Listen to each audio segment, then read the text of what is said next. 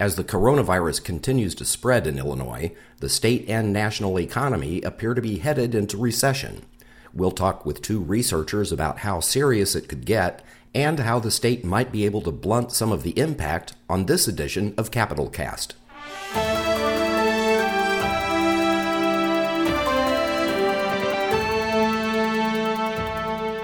Hello and welcome to Capital Cast, a regular podcast of Capital News Illinois. I'm Peter Hancock. In the last 4 weeks, nearly 18,000 people in Illinois have come down with the coronavirus disease known as COVID-19, and nearly 600 people have died from it.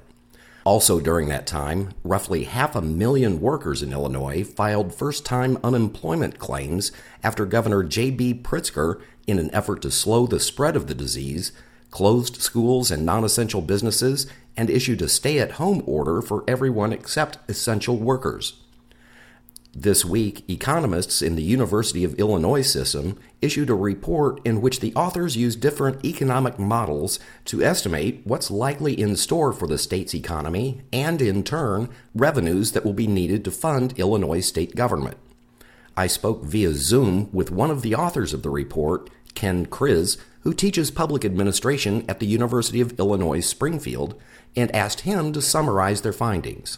What we find, depending upon the length of the recession and the severity of the recession, the state could be looking at revenue losses, ranging in the very best case scenario, a low severity pandemic with a very sharp recovery of about little over $4 billion, to a worst case, which is a very deep recession that lasts a prolonged period of time, of $28 billion. And I know that's a broad range, but I think since then what we've seen is results economically that have jived more with what we call our moderate severity pandemic, and we think that a lot of the forecasters, at least now, are talking about it being somewhere between a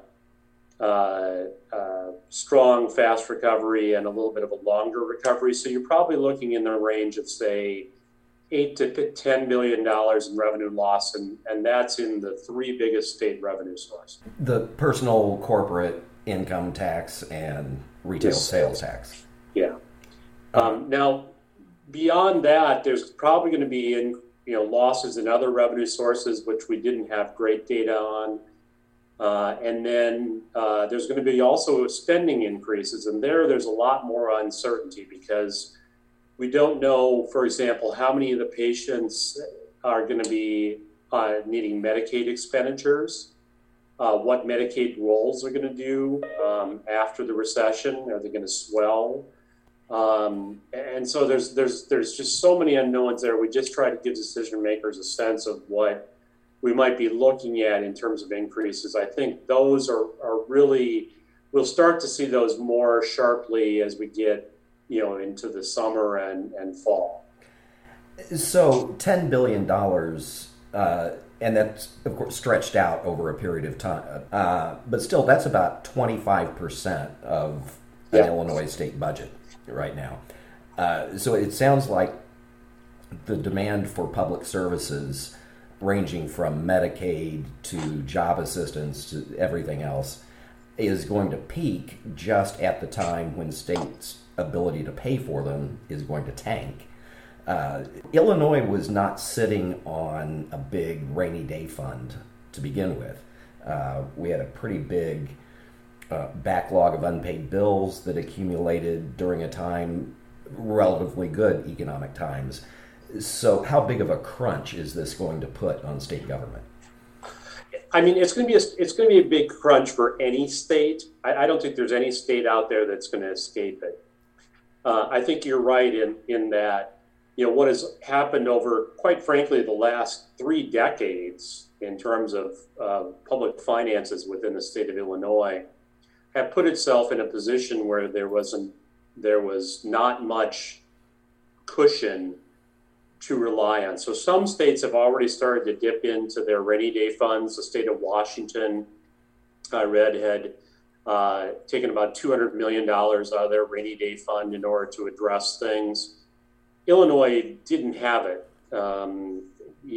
What you pointed out is essentially, in a lot of ways, we had a negative rating. We had nothing set aside in terms of short-term assets, cash, short-term investments. We also had a lot of liabilities. We also had a big bill backlog that was paid down a little bit a couple of years ago, but it started to grow again. And so those combination of things led Illinois to be, more vulnerable to what was going to happen. And that, I hope that was an intentional choice that was made on the part of decision makers to, kind of go all out with our finances and not leave much cushion. But I'm not sure it was. I think it's probably something we more or less stumbled into just based upon, again, decades of decisions that were made. Okay, so a lot of what's going to happen, both in the economy and with state government, will obviously depend on the federal response. How would you assess the federal response so far, the $2 trillion stimulus package called the CARES Act? Is that going to be sufficient, or how big people are already talking about another trailer bill coming along behind it? How much more economic stimulus are we going to need? The answer is a little bit complicated. It got more complicated yesterday. The original CARES Act, with the numbers that were put out, we looked at information from the Federal Management Information Service, FMIS, which talked about a minimum of $2.7 billion for the state and $2.2 billion for local governments.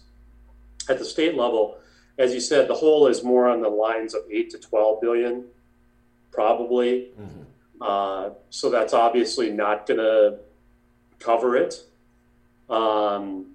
Yesterday, the Federal Reserve Bank actually announced a municipal lending facility to allow state and local governments to borrow in the short-term debt market and then sell those notes to the Fed in order to provide liquidity.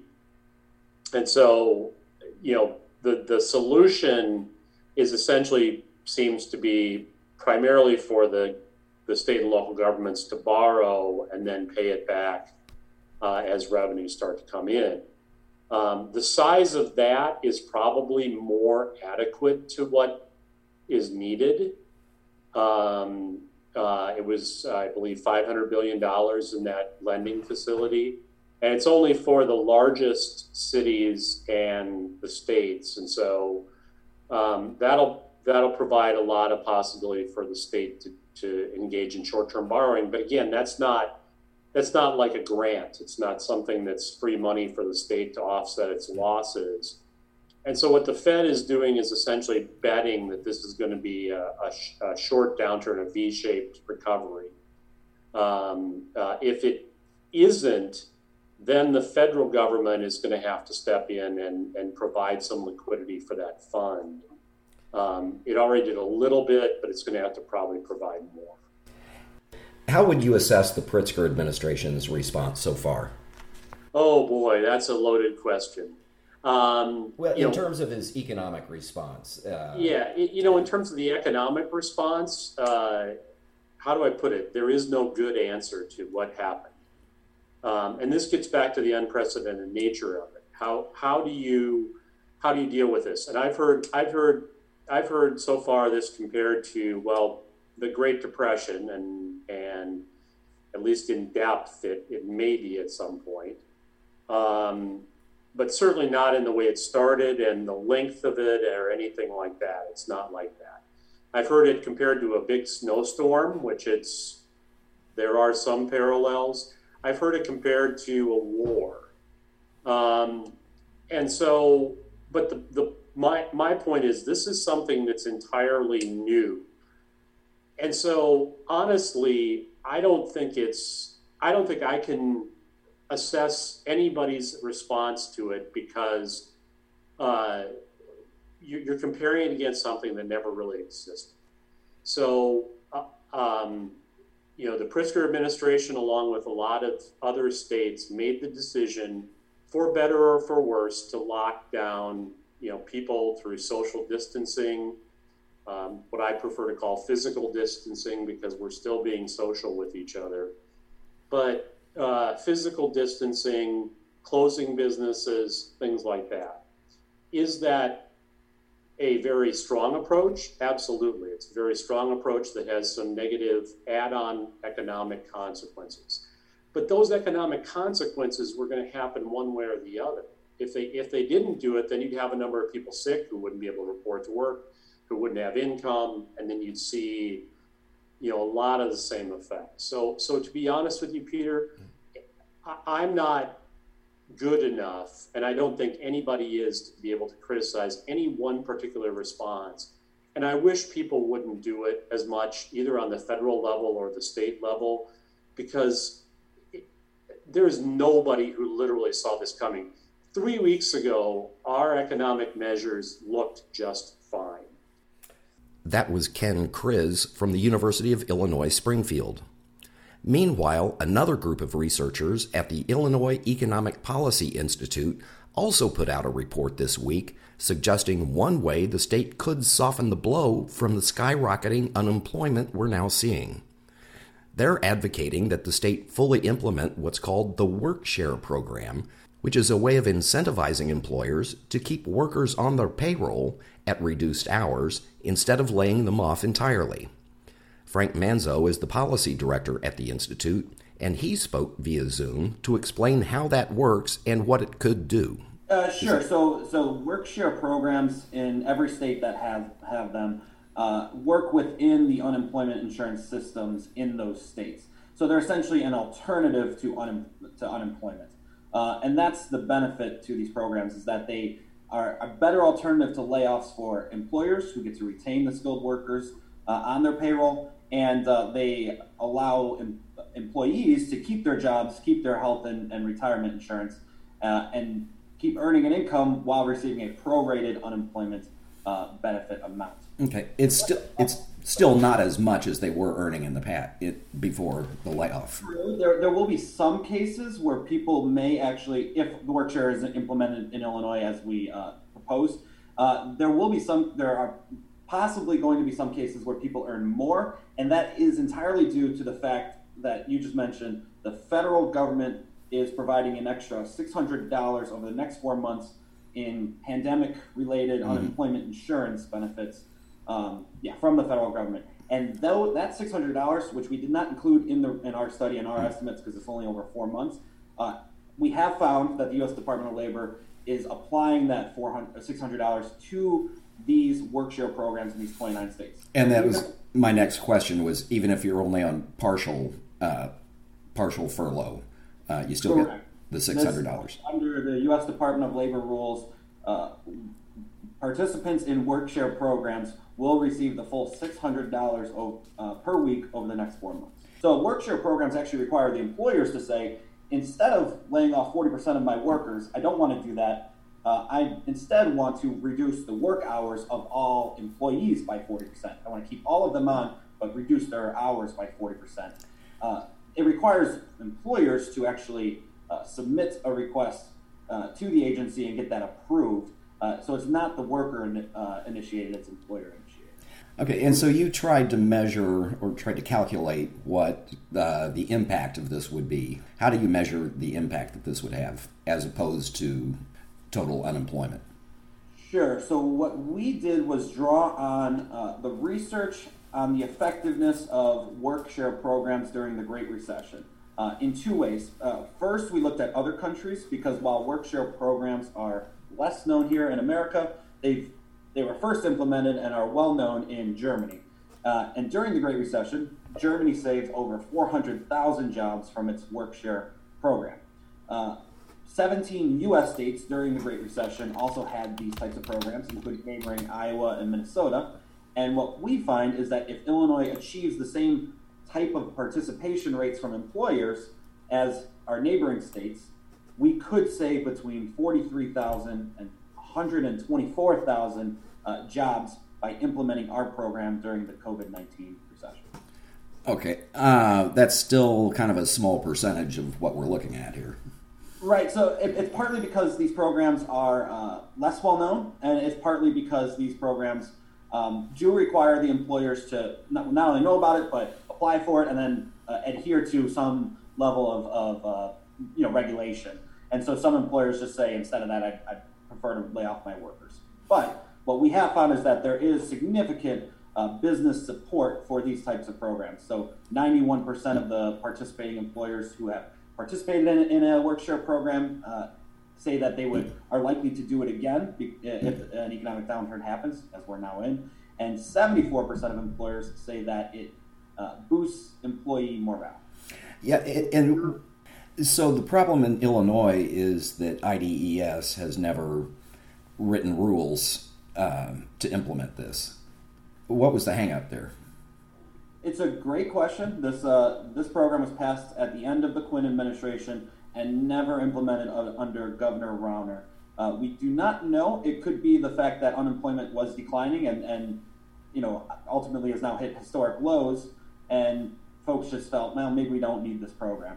Kind of weren't looking toward the future. We're focusing on other issues. That could be part of it.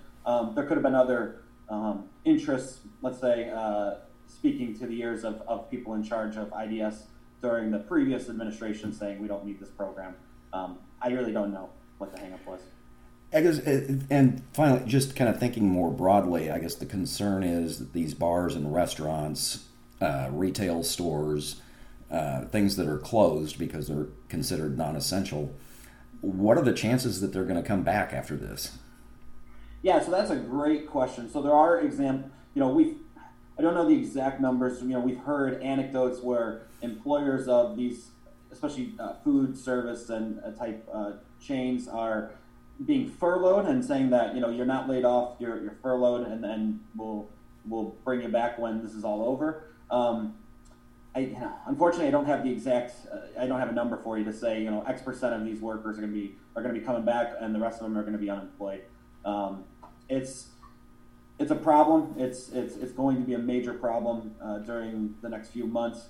But one of the key points that Professor Bruno and I want to get across is that unemployment has devastating effects, and unemployment is worse than these work share programs, because people who lose their jobs tend to have lower levels of happiness. They report worse physical and mental health and higher, unfortunately, mortality rates. So by saving jobs that might otherwise be laid off or furloughed, work share programs can deliver greater financial security, but also better health outcomes for vulnerable workers. That was Frank Manzo from the Illinois Economic Policy Institute. For the record, Governor Pritzker was asked at one of his daily briefings this week whether he has plans to activate the work-share program. He said it's something his administration is looking into. And that's all the time we have this week on Capitol Cast. Capitol Cast is a production of Capitol News Illinois, a State House reporting project of the Illinois Press Foundation. Until next time, this is Peter Hancock saying stay safe, stay healthy, and thank you for listening.